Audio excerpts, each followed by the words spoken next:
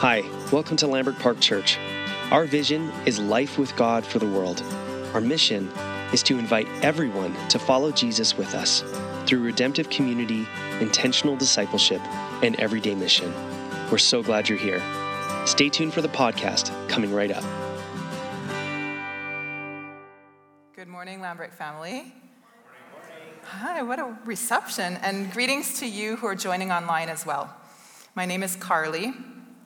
For those that don't know me, I am married to Alec, and we have two sons, Ethan and Kevin. We are a busy baseball family. So my days often involve packing ballpark picnics, making ice cubes for chug jugs. Have you heard that term before? It's like a great big water bottle. Hunting down blue or red Gatorade powder, and somehow finding a way to fit the other facets of my life into what remains of time and energy. I'm also a spoken word poet, a former high school teacher, so I'm relaxed at this time of the year right now, while others are not, and I'm involved in leadership within the women's ministry here at Lambrick. As Scott sort of began to mention, we are currently in a sermon series called Steadfast Songs, a journey through the Psalms of Ascent. A speedy recap for any who are new here today, the Psalms of Ascent served as a set of songs that would be sung together in community as the Israelites would go and travel to Jerusalem for the annual pilgrimage festivals. Not only did these songs function as a traveling playlist for the physical journey to Jerusalem, but they have much to offer us, modern-day pilgrims, who are on an upward and Godward spiritual journey together. Before having been invited to join this sermon team, Psalm 124 had never really caught my attention. It's not like Psalm 23 or 27, 40, 91, 145 that have captured and called me back repeatedly over years. No, this one had never really stood out or dazzled me until the opportunity to examine it more closely. I love the way it is with God's word. The more closely we look at it, the more beautiful it becomes. So far on our playlist for the road, we've heard tunes like, "Woe is me, I must leave Meshach," Psalm 120. Is our help in the mountains? Heck no, Psalm 121, if you remember that one. "Let's worship the Lord," Psalm 122, and "The Lord is our good master," Psalm 123, and now we arrive at Psalm 124. And from the best of my examination, we have a rousing cheer. A cheer? Oh, he's not here. Darn it. Okay, I'm gonna need you all. Okay, I was once a baseball player, a little girl who stood at the dugout fence engrossed in the game, side by side with other little girls, hands pressed up against the metal wires, belting out as loud as we could. Now this is a repeat after me. Feel free to chime in. I'm gonna need a few brave people, or I'll feel a little silly. Little red rooster, little red rooster, sitting on a fence, cheering for our team. Boy, that bird's got sense. Awesome, you guys. It carries on, but we can stop there. Psalm 124, a cheer? Yeah, a cheer. Let's have a look. I'm going to read from the New International Version. My big, heavy Bible here. It's the only one that had the version that I had. Anyways, okay. It's a good one. "If the Lord had not been on our side," let Israel say. "If the Lord had not been on our side when people attacked us, they would have swallowed us alive when their anger flared against us. The flood would have engulfed us. The torrent would have swept over us. The raging waters would have swept us away. Praise be to the Lord, who has not let us be torn by their teeth. We have escaped like a bird from the fowler's snare. The snare has been broken, and we have escaped. Our help is in the name of the Lord, maker of heaven and earth." The word of the Lord. Catch myself here. So I'll show you where I noticed the cheer. It took me a little while to catch on to it. One day, I was early for school pickups. I had pulled over, it was in the heat wave, so I was pulled over on a shady spot, and I grabbed my Bible. I was reading in the New Living Translation when something new caught my attention. I think it's up there. Yeah, there we go.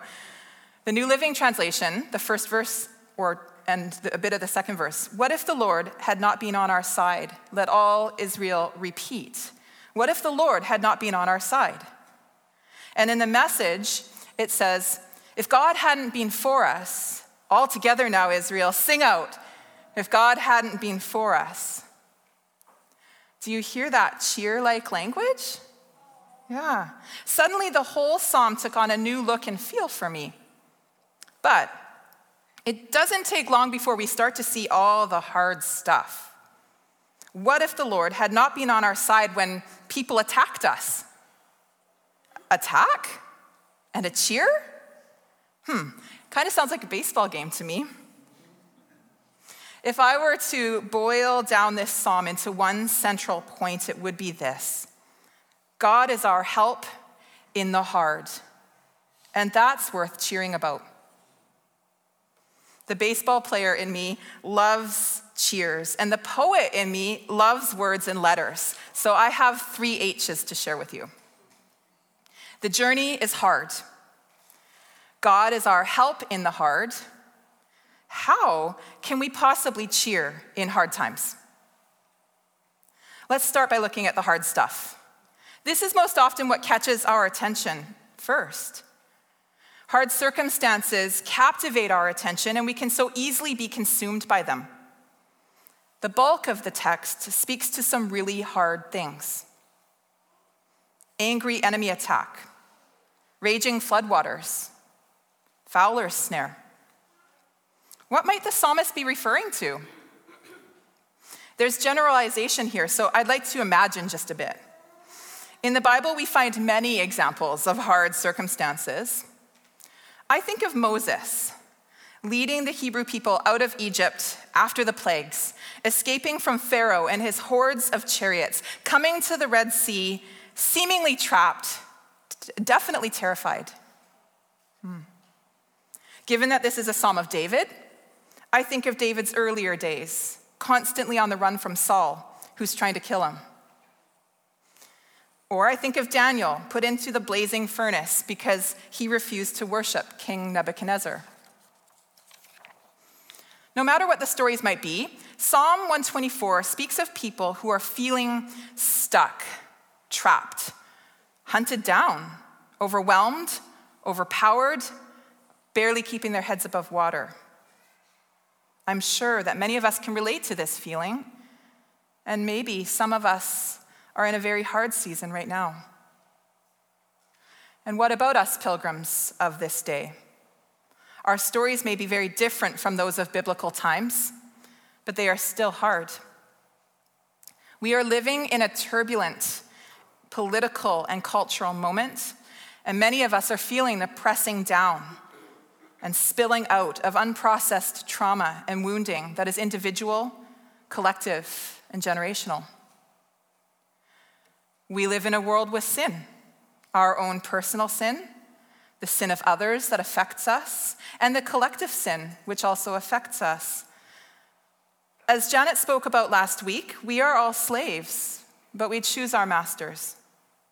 We can so easily become enslaved to and entangled in sin and in sin's harvest. Maybe we don't face angry attack, raging floodwaters, and snares of the fowler, but we are so often trapped and hunted down by sin and the powers of darkness at work in our world and in ourselves. Sanctification, the process of being made new in Christ, being freed from sin and purified, is hard work, painful work. Eugene Peterson says that Christian discipleship is hazardous work. It is wonderful and totally worth it, but it is difficult. We are told in the Bible, the gateway to life is very narrow and the road is difficult. And in this world we will have trouble, but to take heart, for Jesus has overcome the world. Hard things happen. It is part of the pilgrimage. The fires may scorch, the raging waters may soak, and the trap may surround for a while. But God is our help in the hard. Before I move on, I want to pause and wonder, what are your present or past hard things?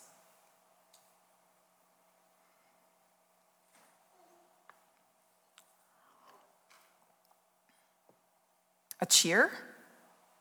How can it be a cheer in such hard circumstances? I'm jumping ahead. Let's look at God in this text. Eugene Peterson, in his book, A Long Obedience in the Same Direction, says that it is the help we experience, not the hazards we risk, that shape our days. This text shows us such a mighty and powerful God. God who saves, rescues, protects, defends, and helps. The darkness, the evil, and magnitude of the hard things we face, though they can so easily overpower and overwhelm us, are no match for our God. We see that the Lord, all cap locks, is used 4 times. This is indicating Yahweh. Yahweh is the sacred and personal name of Israel's God, our God. The name chosen by God himself, first introduced in Exodus 3, when Moses asks God, what name should he use when he delivers God's message to Pharaoh? Yahweh is the name that reveals God's character, nature, and history. Verses 1 and 2 also tell us that God is on our side. Other versions say for us. And this reminds me, and I think it was in one of our songs too, of Romans 8:31. If God is for us, who can be against us? Another very beautiful quality of God is more visible in the Message version. Verse 6 reads, "Oh, blessed be God. He didn't go off and leave us. He didn't abandon us defenseless, helpless as a rabbit in a pack of snarling dogs." I'm reminded of Isaiah chapter 43, verse 2. Scott included it in his sermon a few weeks ago on sanctification, suffering and sanctification. When you pass through the waters, I will be with you. And when you pass through the rivers, they will not sweep over you. When you walk through the fire, you will not be burned. The flames will not set you ablaze. This is our God, our I will be with you God. Emmanuel, a name for Jesus, means God with us. We are never left alone, never abandoned, though it may feel like it at times. For some of us, myself included, it can be hard to believe or trust this when there may be past wounds of abandonment or rejection. There's a song I really like called Surrounded, Fight My Battles. I always think it's called This Is How I Fight My Battles, because that's how it starts. And the line, "It may look like I'm surrounded, but I'm surrounded by you." It may look like I'm surrounded, but I'm surrounded by you is worth remembering. In verse 7, we see that God not only sets us free from the hunter's snare, but he breaks the snare. This is such a powerful image of what the death and resurrection of Jesus has accomplished for us. Christ's death crushed and demolished the enemy's trap, and his resurrection set us free. Jesus paid the price for our escape. In verse 8, a connection is made between this personal, intimate, always with us God in the day-to-day tiny details, and God who is maker of the heavens and earth, a massive God who cares about a tiny us. How amazing is that? Now we get to my burning question. How can we possibly cheer in hard times? I do enjoy cheering at a baseball game. Just ask Siobhan Barry, Tony Graham, Danny Allen, or Tara DeLeo. They've seen me at the ballpark go just a little bit wild in cheering during a really exciting game. But what I do not enjoy is Christian cheer, or any cheer for that matter, that is divorced of any real recognition of the hard stuff in life. This was a significant reason why I resisted Christianity for so long. I've had far too much hard stuff to stomach Christian platitude and wispy cheers. But thankfully, this is not what we see in Psalm 124. This is a cheer, yes, and I'll get into that a little bit more, but it's meaty and gritty, and it's definitely not dismissive of the hard things. We cheer to encourage one another. You know those people who cheer for the marathon runners? Maybe you're one of them. They bring signs, they maybe even get dressed up, paint on their faces, and they might run alongside for a little while. They may station themselves at the end of the race, the very end, when exhausted runners are fighting against everything in their bodies and minds that scream, "Just stop now." Cheerleaders know that the race is grueling. They see it. They cheer not to say, "Pretend you're not running. Pretend you don't feel so challenged," but to say, "I see you in your hard moment, and it is hard. But you can do it. You're surrounded. You can keep going." I've been reading a lot lately about Daniel's life in 1 and 2 Samuel. After all the running from Saul's jealous attempts to kill David, after Saul's gruesome death, after David is finally anointed as the king of Israel, as David moved the Ark of the Covenant into Jerusalem, the city of David, he celebrated with the people by dancing before the Lord with all his might. He danced and cheered so passionately that his wife Michal was filled with contempt for him. Do you remember contempt in Janet's sermon, right?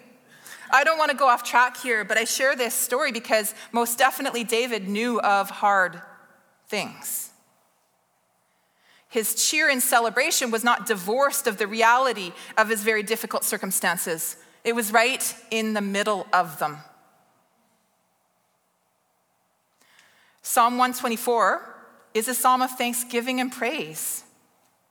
Do you hear the tone of cheer woven through the entire psalm? If the Lord had not been on our side, praise be to the Lord. We have escaped. Our help is in the name of the Lord. I know full well that we may not feel like rejoicing in the Lord always. I'm still learning and practicing just like you are, how to praise God when my days and moments don't leave me feeling thankful. Certainly God is good. He is unchanging, and so even when our circumstances don't seem good, God always is. Eugene Peterson says that worship is an act that develops feelings for God, not a feeling for God that is expressed in an act of worship. I should have had a slide for that. I'll say it again. You can come and find me. I can repeat it again. Worship is an act that develops feelings for God, not a feeling for God that is expressed in an act of worship. Psalm 124 is a psalm of remembering. The cheer is one that remembers all the ways that God has rescued, saved, protected, and delivered his people. Remembering is a great way that we can bring ourselves to praise. It encourages ourselves and one another. A dear friend of mine gave me a special gift. Some of you might recognize something like it. It's a handmade standing stones arrangement.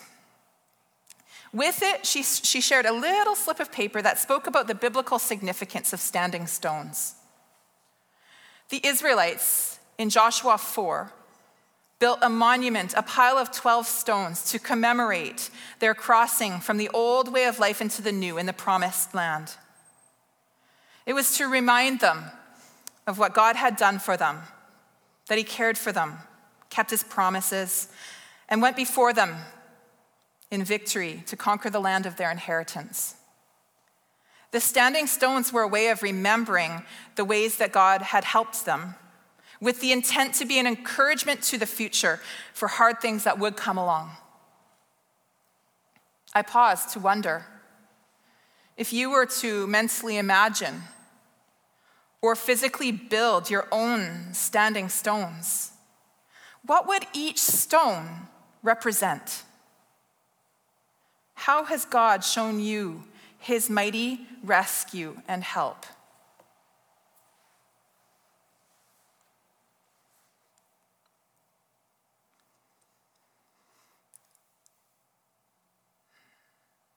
Thanksgiving and remembering serve well to help us fix our eyes on Jesus, Emmanuel, God with us.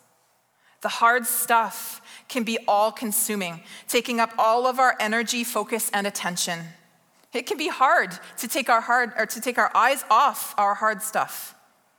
Last week, Janet, I'm mentioning you again, Janet mentioned a professor of hers who said to look up. Look up.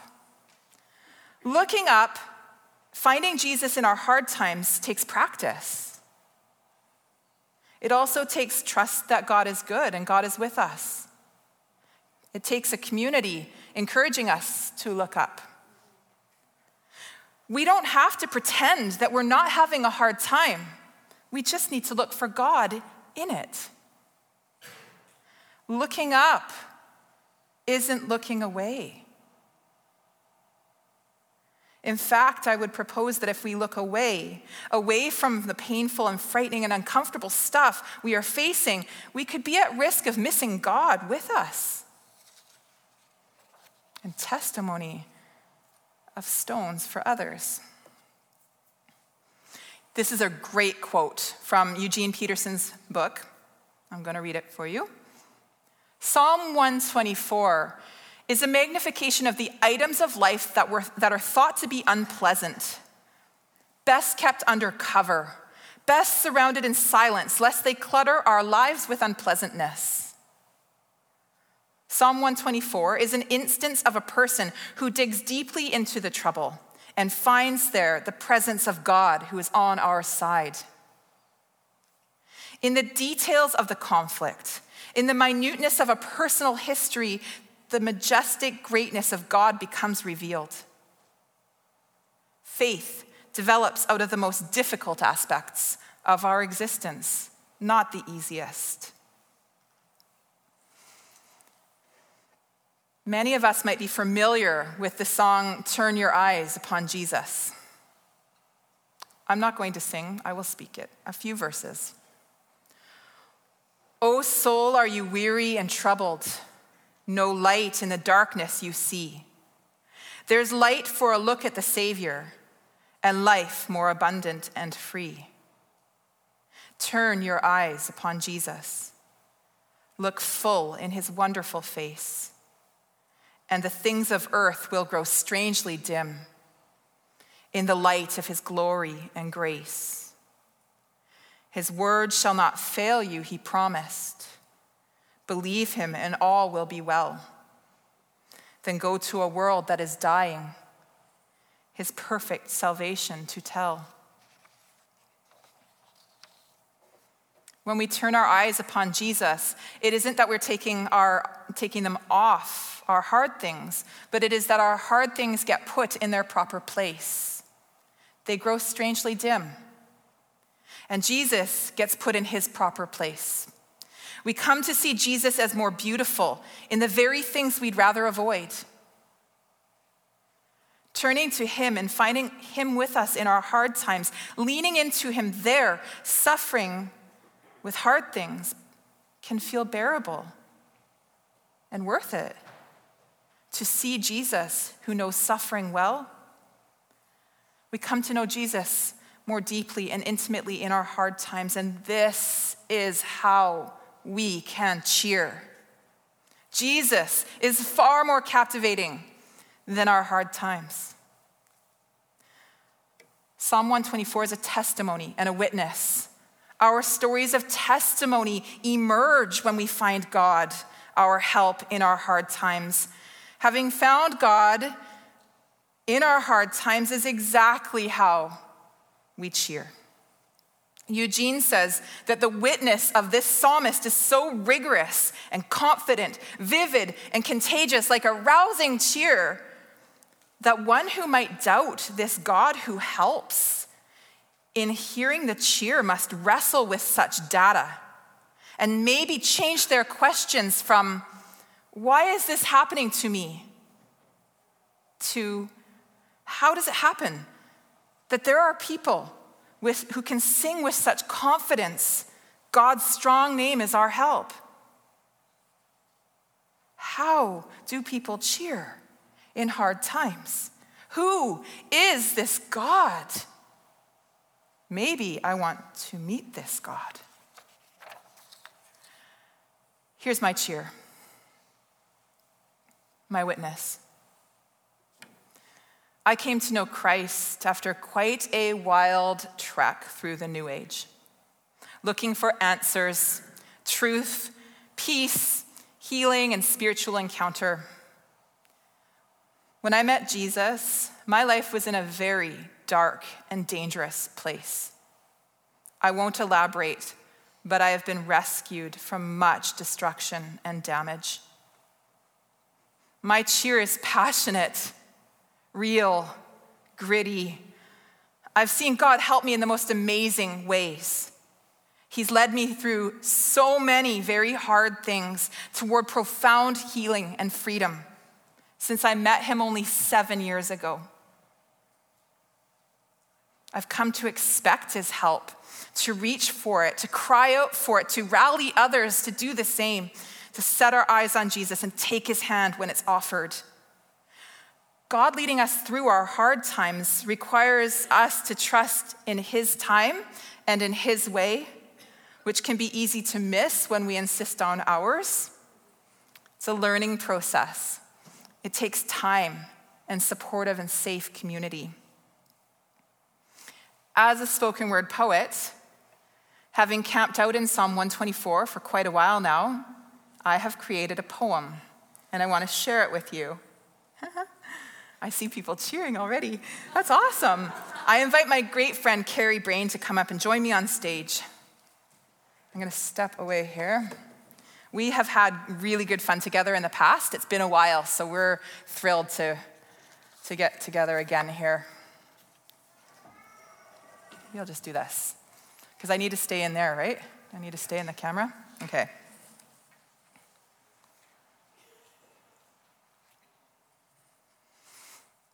Little movement break. If you need to move, do it.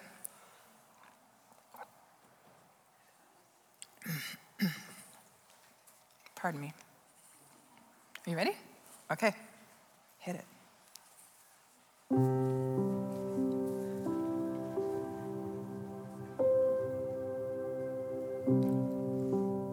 Oh, the things I've seen. The things I've seen and the places I've been. I've seen a family shaking, breaking down. Shattered pieces fallen on floors I've seen through doors that should have been shut. I've seen loved ones losing hope and life. In many battles, I've been rattled. I've been in fires, anger, rage, caged. I've been swallowed up, overwhelmed, engulfed.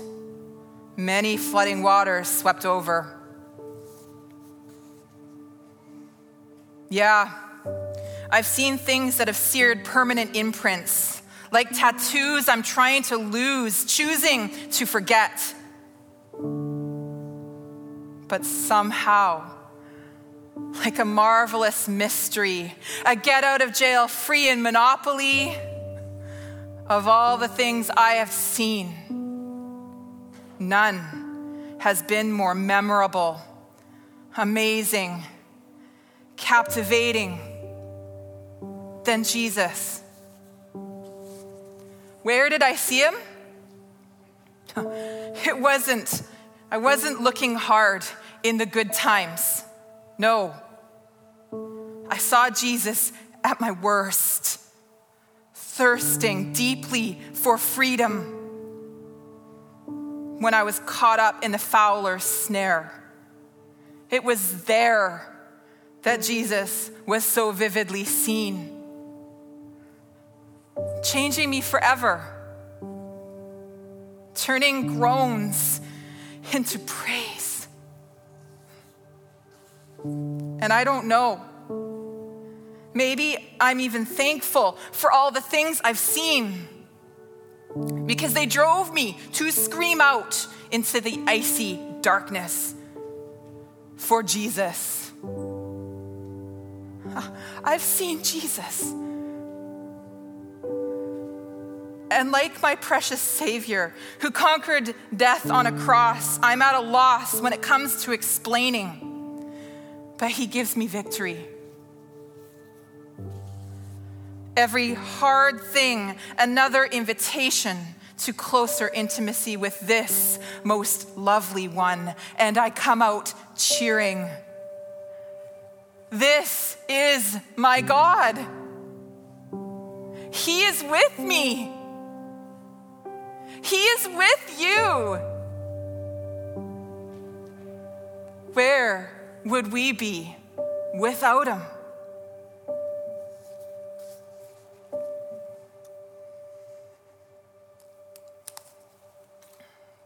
This is my story. But what is yours? Who needs to hear your cheer? I invite you to spend a reflective, quiet, personal moment in prayer. Is there something God wants to say to you or that you want to say back to him in response? I'll leave some space and then I will close us in prayer.